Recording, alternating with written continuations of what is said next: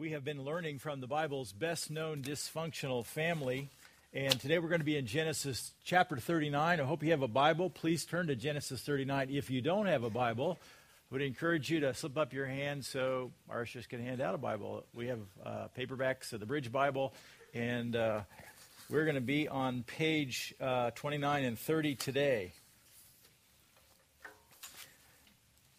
Today we're going to talk about the cost of sexual purity. According to USA Today, a report on March 9th, 2010, a survey of 3,000 U.S. adults identifies the differences and similarities between what men and women say tempt them the most. Men said sex tempts them the most. That was the highest, and they said 50%. 50% of the men said sexual temptation was the highest. I'm guessing that's probably a little bit low. Women said sexual temptation was the highest for 22% of the women surveyed. When it came to food, men, 29% of the men said food was their biggest temptation. Women said that food was their greatest temptation 56% of the time. According to Leadership Journal, when Americans were surveyed, 29% of Americans surveyed said they had sex on the first date. What do you think of that? The average of this group surveyed, the average number of sexual partners men have in a lifetime, get this, 20. Men said they have 20 sexual partners in a lifetime. Women said they had 6 sexual partners in a lifetime. Of this group surveyed, the number of adults who weekly have sexual encounters with someone other than their partner, 26 million Americans. And by the way, guys, I'm still recruiting men for Saturday morning. I'm doing a study called When Good Men Are Tempted. And we have like 7 guys signed up. I'm looking for a few more men who want some encouragement as we all face sexual temptation. In another study in the Atlantic, January, February 2010, every 39 minutes in America, another pornographic movie is made. About $380 a second is spent on pornography in America. And this was surprising to me. 89% of all pornographic websites produced in the world come from the United States, of the entire world. In December 2009, the Family Research Council released the results of a new study exploring the effects of pornography on marriage, children, and individuals. And in an interesting source, citing the American Academy of Matrimonial Lawyers, the study noted that 56% of divorce cases involved one party having an obsessive interest in pornographic websites, while 68% of divorce cases involve one spouse conducting an affair with someone they met on the internet. The study also revealed that in households where one spouse suffered from an addiction to pornography, both spouses believed that watching pornographic material was the same as adultery. Somehow people think, well, pornography is just, it's simple, it's not hurting anybody, and yet spouses say, no, it's the same as adultery. In most cases where marriage ultimately ended in divorce, the addicted spouse remained controlled by his or her addiction. And according to the study, the most impact of pornography use and its correlation to fractured family has been little discussed. The data show that as pornography sales increase, marriage rates drop. Less people are getting married. The study noted that pornography corrodes the conscience, promotes distrust between husbands and wives, and debases untold thousands of young women. The director of the study, Paul Fagan, says his ultimate conclusion is that pornography is a quiet family killer. Apparently, sexual immorality is a problem in the United States. Sexual immorality was also a problem 1,800 years before the birth of Christ, during the time of Joseph in the ancient world. As we've been learning from the Bible's best-known dysfunctional family, let me just review a few things. You'll remember Genesis 37, Genesis 38. Joseph grew up with 11 brothers and 1 sister. Joseph's siblings had 4 mothers. This was a complicated, blended family. Joseph's dad had a favorite wife. That's going to create a few problems. And a favorite son. Dad's choices brought fierce competition, hatred, and extreme jealousy. That's not good for a family. One of Joseph's brother had a sexual relationship with his father's concubine, or it was the maidservant of one of his wives. Genesis chapter 35. One of Joseph's brothers slept with his daughter-in-law and got her pregnant. Genesis chapter 38. Joseph's sister was raped, and in revenge, his older brother killed the men of an entire village. Joseph's brothers hated him so much that they ambushed him, threw him in a pit, sold him into slavery, and faked his death to dear old dad. And my point here, this family just seemed like it was a little bit dysfunctional. Today we're coming to Genesis chapter 39, and let me bring us to the setting in Genesis chapter 39. We left Joseph back in Egypt. Genesis chapter 37, verse 36. Genesis 37, verse 36. Do we have that? There we go. Meanwhile, this is chapter 37. 2 weeks ago, the Midianites sold Joseph in Egypt to Potiphar, one of Pharaoh's officials, the captain of the guard. Joseph was ambushed, thrown into a pit. Brothers sold him for a little bit of silver. All of a sudden, out of the blue, comes this caravan on its way to Egypt. And they grab up Joseph and transport him to Egypt, where God has plans for Joseph, although they're not obvious at this point. That brings us to Genesis 39, verse 1. It's the last time you're going to see Genesis 39 up here.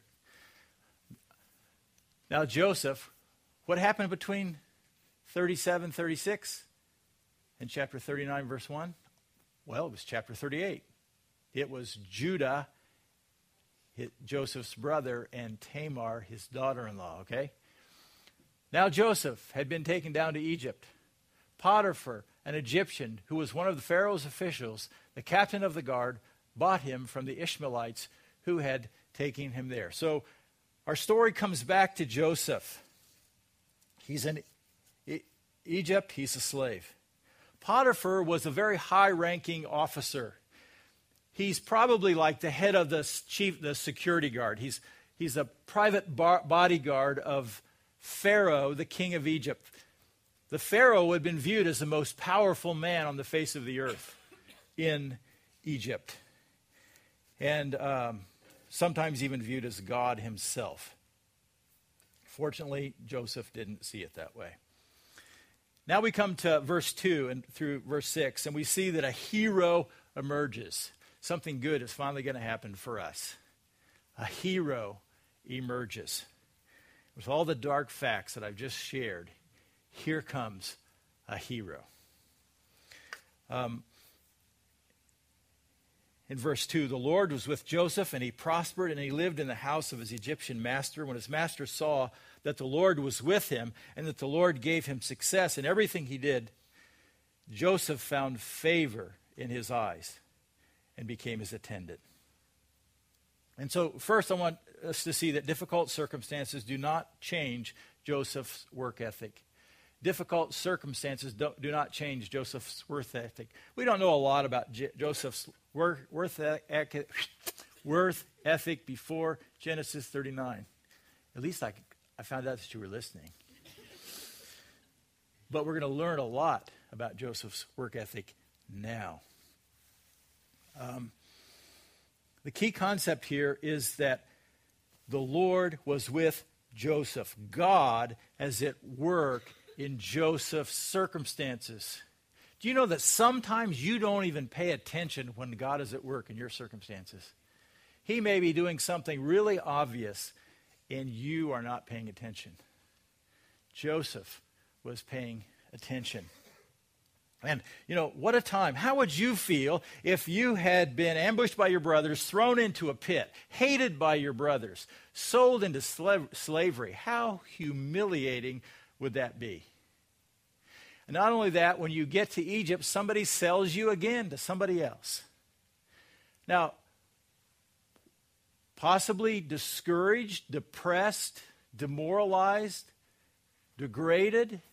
I think those are kind of human responses when you get under the pile. Things aren't going your way. Perhaps Joseph felt all of those things at different times, but he doesn't stay there. He didn't sit around and feel sorry for himself. He doesn't become a complainer. At least we don't see Potiphar seeing Joseph as a complainer. He's not pouting. Joseph engaged in his circumstances. He took them what they were, and then he figured out how to navigate, and then he just got on with his life. And I don't mean to make it sound super simple, but Joseph took the hand that was dealt, and then he made the best of it. And the Lord was with Joseph, and he prospered. He wasn't sitting back on his haunches. He was doing things. When his master saw that the Lord was with him, Potiphar was able to observe Joseph serving. Joseph was being responsible. Joseph was doing things that he'd been asked to do. Joseph was a slave. And Potiphar develops a very high view of this young man. And so he found favor in Potiphar's eyes, and he became Potiphar's attendant. Potiphar put him in charge of his household. That's pretty amazing. And he entrusted to his care everything he owned. Potiphar was probably a fairly well-to-do guy in Egypt. He was a high official. He had other servants in his house. And he says, Joseph, I like what you do. I'm putting you in charge of all of my possessions. Everything. Joseph, he saw Joseph as a capable, trustworthy guy. Potiphar found Joseph to be responsible and hardworking. He promoted him quickly. He gave him what we would call a stewardship. We're going to talk about that in just a minute. A stewardship. Paul is going to give us instructions for us about an attitude, and it's Colossians 3:23. Whatever you do, work at it with all your heart. This is what Joseph embraced. Now, this is going to come this is written 1,900 years after Joseph. Okay? And he embraced this. Whatever you do, work at it with all your heart as working for the Lord, not for men. This was very attractive to Potiphar to see this attitude in Joseph, a person who was there as his slave. Verses 5 and 6, faithful stewardship finds favor with God. And now we're going to see how a hero is emerging. Look at verse 5. From the time he put in charge of his household and all that he owned, the Lord blessed the household of the Egyptian because of Joseph. The blessing of the Lord was on everything Potiphar had, both in the house and in the field. So he left in Joseph's care everything he had. With Joseph in charge, he did not concern himself with anything except for the food he ate. Potiphar looked like a genius with Joseph serving him. He had the favor of God, the wisdom of God, the strength of God, the power of God was on Joseph's life. And it was carrying over into Potiphar's well-being and in his to his finances and into his business.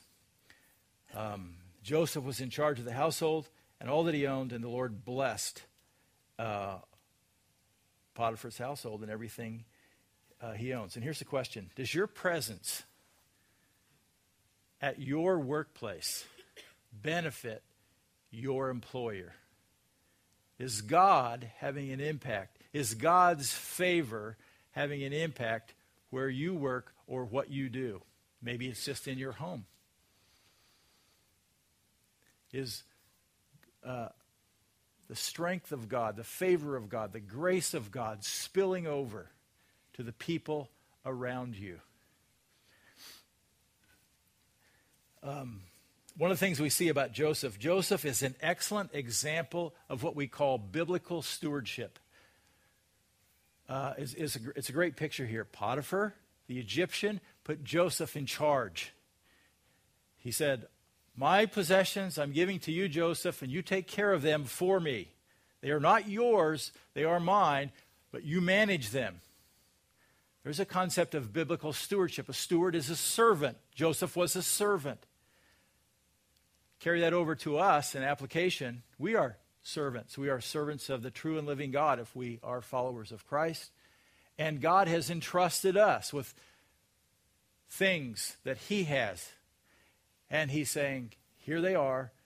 You manage them. You take care of them. All of your possessions are really his possessions because God owns everything. And he's saying, you just take care of them. You manage them. It's called biblical stewardship.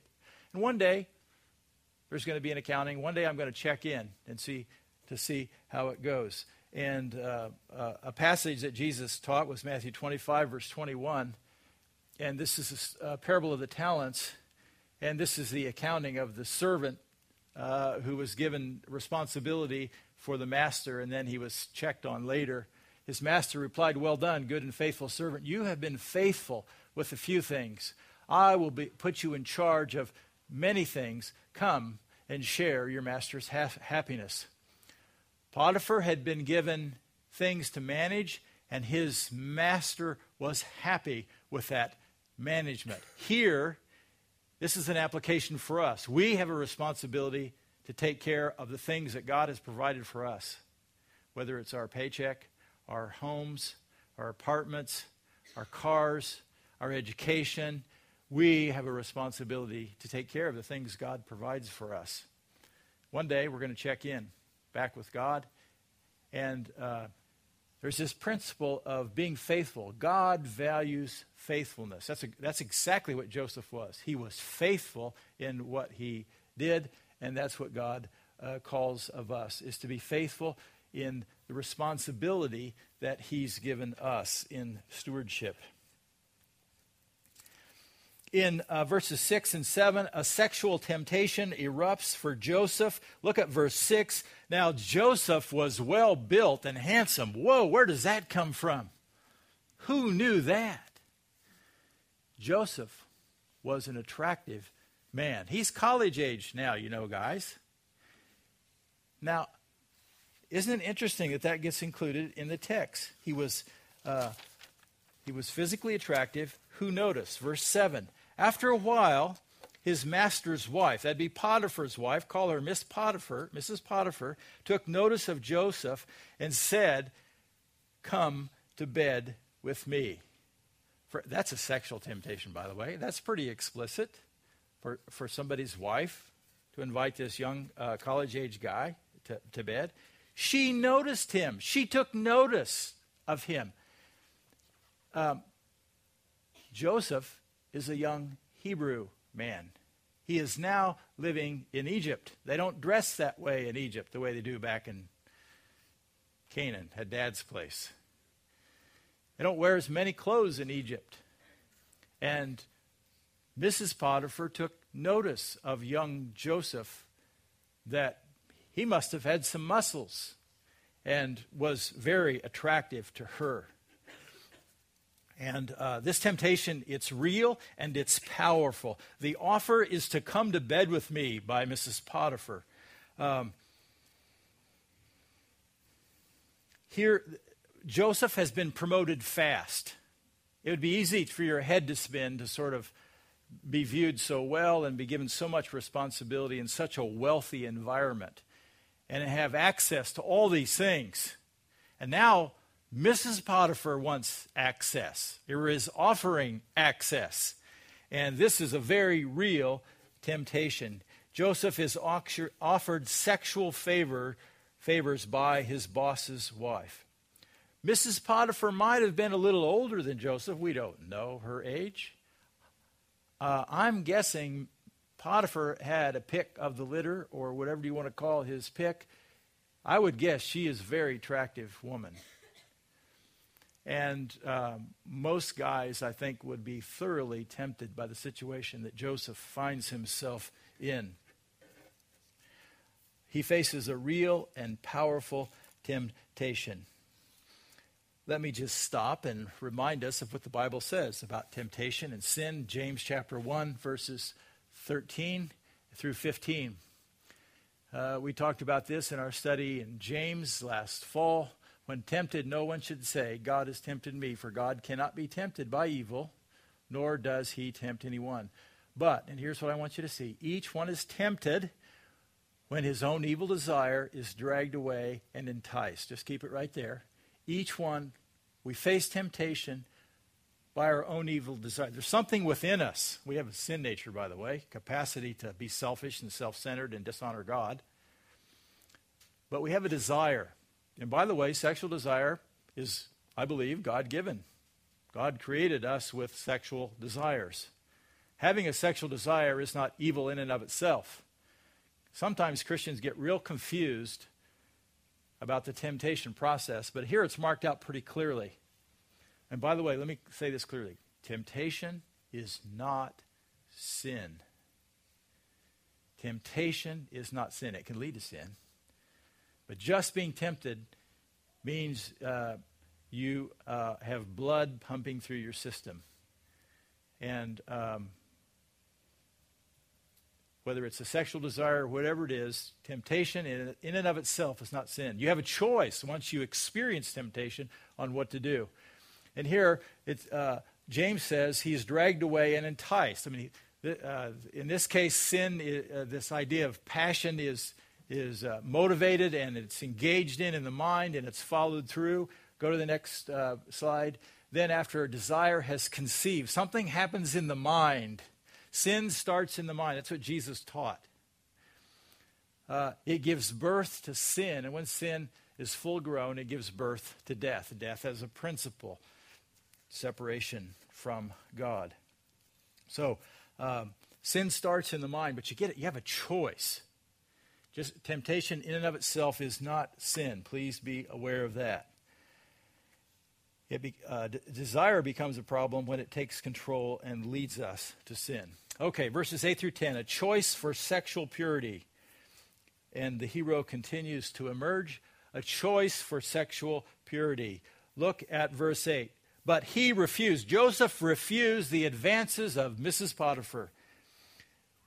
Here's what Joseph says. He says, with me in charge, he told her, my master does not concern himself with anything in the house. Everything he owns he has trusted to my care. No one is greater in this house than I am. Joseph is the most important person apart from Potiphar and his wife in all the household. I'm guessing it was pretty large. Everything he owns, everything that Potiphar owns, he's entrusted to my care. This is biblical stewardship. No one is greater in this house than I am. My master has withheld nothing from me except you, because you are his wife. That's normal. That's the way it should be. And the first reason that Potiphar gives is he wants to honor her husband. he wants to honor her husband. It's not appropriate for him to take advantage of her offer. It goes against the trust that Potiphar has for Joseph, and Joseph does not want to break that trust. Joseph does not want to dishonor this husband. Reason number 2, verse 9, Joseph says, how then could I do such a wicked thing and sin against God? Reason number 2 is he wants to honor God. He wants to honor God. There's quite a bit of insight into Joseph right here. He says, how then could I do such a wicked thing? Think about this. If Joseph is kind of a little bit normal and he's college age, his blood pressure is probably off the chart. He's probably got adrenaline pumping through his system, and he is able to make an application here. And he is able to identify that this is he puts a word to it. He calls it wicked. If I go to bed with you, Mrs. Potiphar, this is evil in God's sight. He knows, he's able to think in the midst of this and make a judgment call right here. And it's a good one. It's a good judgment call. And this is one he's making for himself. He has a category for this. He has thought about this going in. He knows. Think about his family. His family wasn't clear on this stuff, on who sleeps with who. But Joseph is clear, and he's able to make a good judgment call. Verse 10, the resolve of Joseph. And though she spoke to Joseph day after day, he refused to go to bed with her, even be with her. Day after day.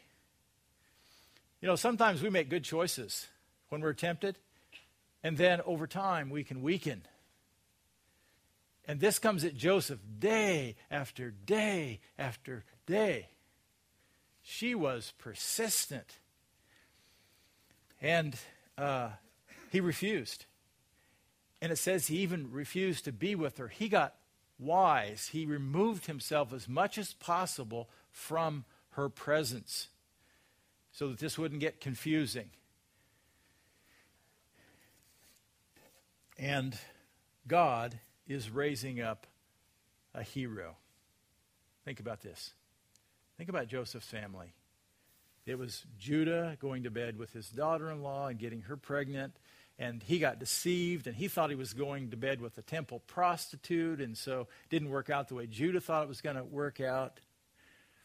Reuben, his oldest brother, slept with one of his dad's women. And things back in Canaan, where God's chosen people were, the family of Abraham, Isaac, and Jacob. It's not going well, folks. They're sliding down a moral pathway that's going to be extremely dangerous. God is raising up a hero here, somebody who can make a stand for sexual purity, and God is going to bless his socks off. But it's not going to be easy. Verses 11 through 23, a disappointing cost for sexual purity. And we have the incident, verses 11 and 12. One day when Joseph, went into the house to attend to his duties, just doing what he was supposed to do, none of the household servants was inside. I wonder how that happened. Text doesn't tell us how it happened. It's just the way it was. Those were the circumstances. She caught him by his cloak. She's getting aggressive. She's grabbing him, grabs his clothing, and she says, "Come to bed with me." But he left his cloak in her hand and he ran out of the house.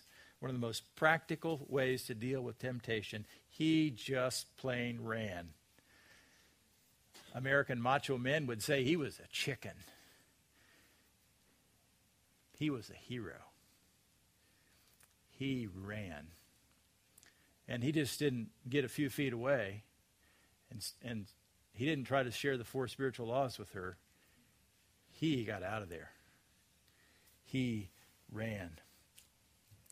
And then there's fabrication in verses 13 through 15. When she saw that he had left his cloak in her hand.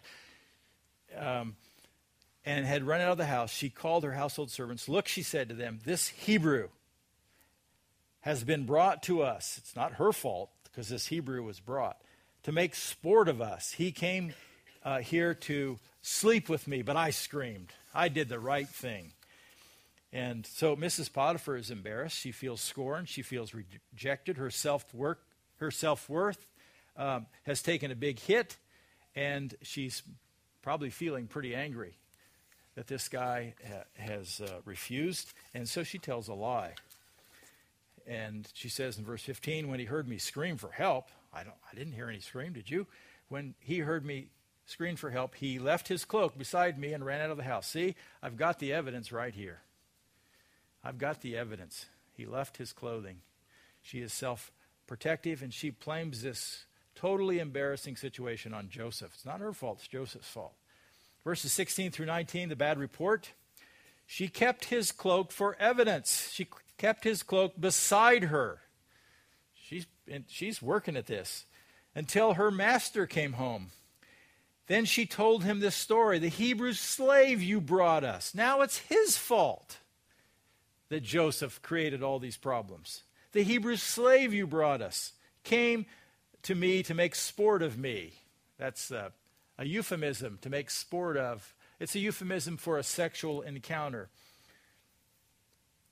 The Hebrew slave you brought us came to me to make sport of me, but as soon as I screamed for help, she's sticking with her story, he left his cloak beside me and ran out of the house.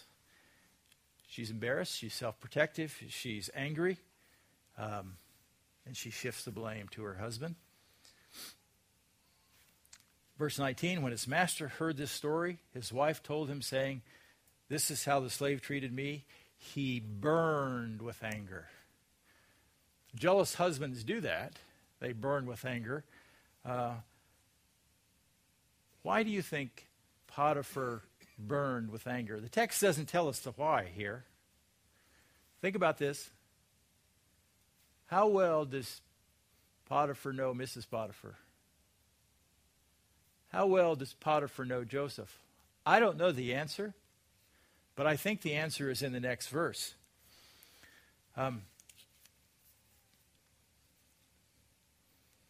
This is prison duty, verses 20 through 23.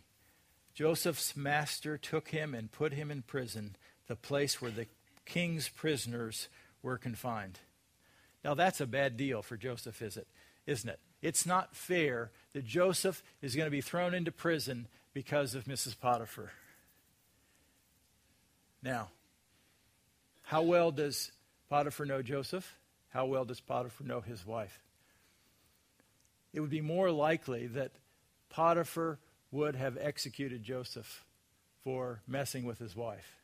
It would have been more likely that Potiphar would have tortured Joseph to death for seeking to have a relationship with his wife once he found out. To be thrown into prison, he may have been saving face for his wife because it's public, because the household knows what's going on, the servants in the household, there'll be talk in the community, and because it's his wife, because of her word, he has to do something with Joseph. And so he is thrown into prison.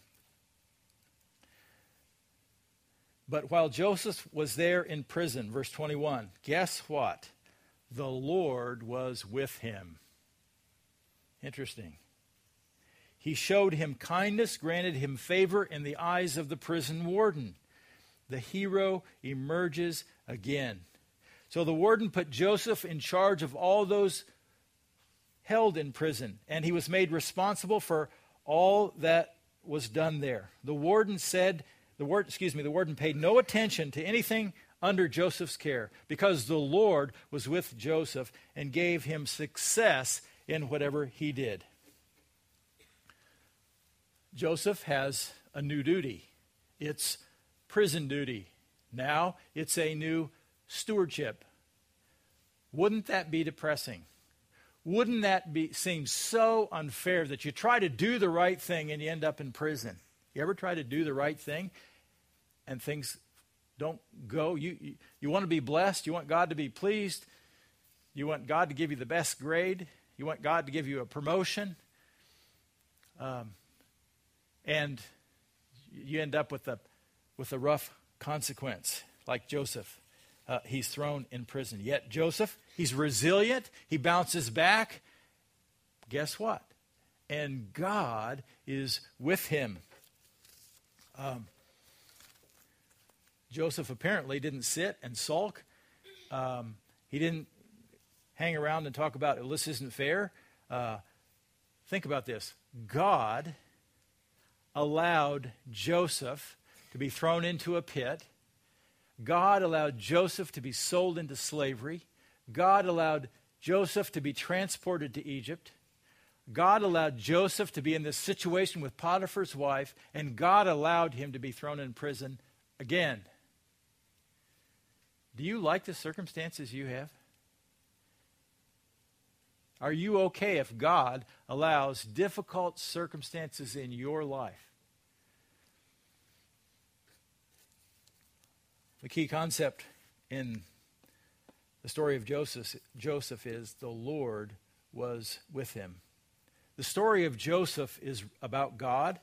It's how God works in the lives of people. It's a story about what Joseph, it's not a story about what Joseph wanted. It's a story about God's purpose.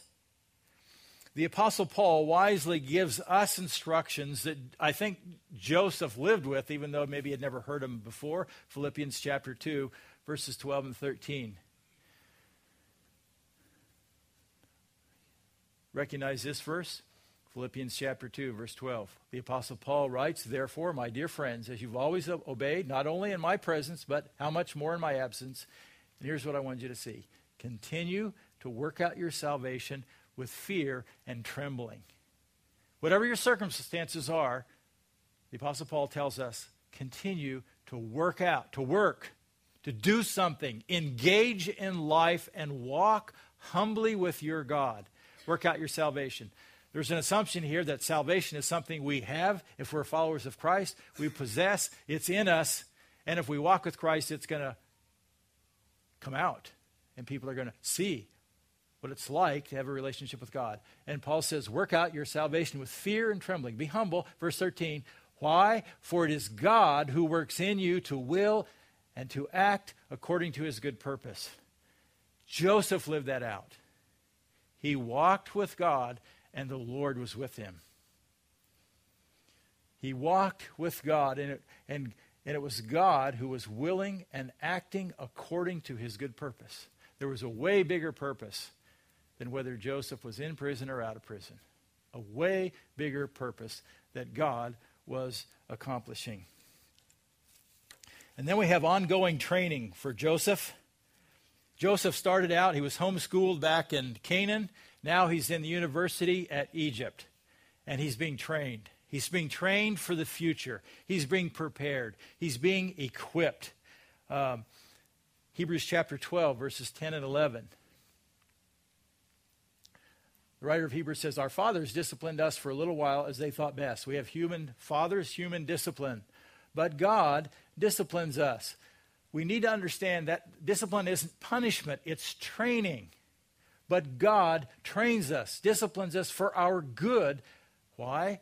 That we may share in his holiness. God, in the way he was working in Joseph's life, was working for good. And he was training and preparing Joseph for something coming that's much bigger. And if you've read the rest of the story, you know what's coming.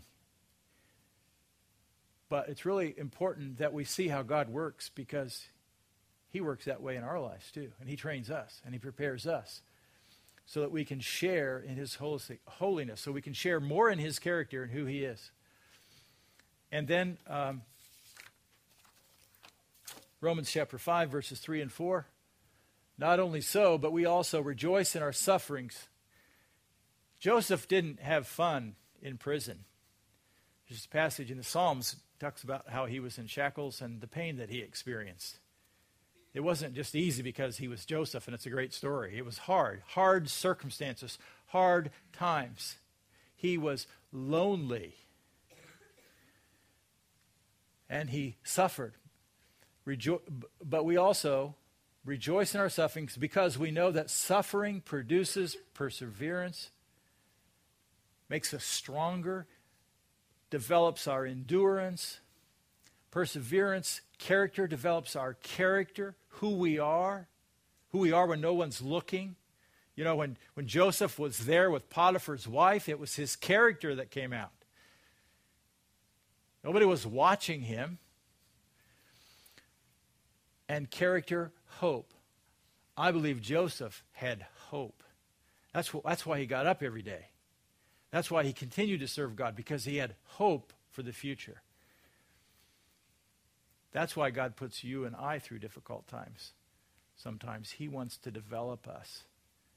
It's not about, gee, are we happy today? Gee, is everything going our way? Are we getting what we want? There's a bigger purpose. And it's about God's purpose. God is raising up a hero that will save his family from destruction. God is developing a man to give leadership to his family that has been falling into a moral abyss. He's a man of integrity. He's trustworthy. He has strong moral fiber. He is passionate to honor God. And the scripture says, so God was with Joseph. I don't know what kind of person you want to be. In his book, The Obedience Option, David Haig illustrates what he calls overwhelming faith. Haig was talking to a young man who claimed that he couldn't stop his pattern of sleeping with different women. This was about sexual temptation.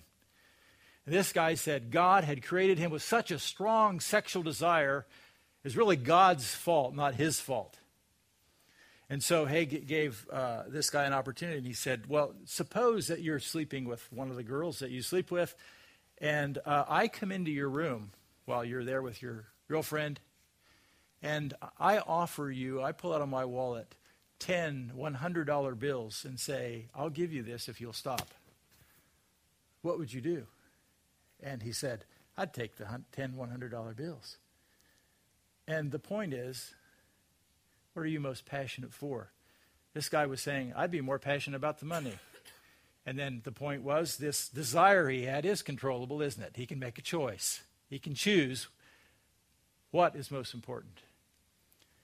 And this is a lot about our relationship with God. How important is that relationship with God? Are you as passionate about walking with God as you are about choices that lead to sin? Pretty good question. God has raised up a hero. He's a model. Let's stand and pray.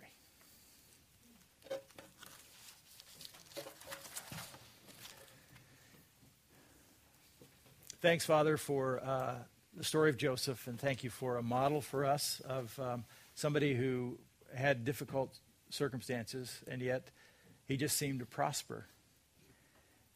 And God, we look in the Bible, and these people are just ordinary people. They're just like us. We're ordinary. And sometimes people in the Bible look like such giants. And some of those people have really made some silly mistakes. God, help us as we handle difficult circumstances. Help us to focus on you. Help us to desire to grow. May we be willing to accept the training you provide for us and embrace it and seek to walk with you through it so that you would be honored. For Jesus' sake, I pray. Amen.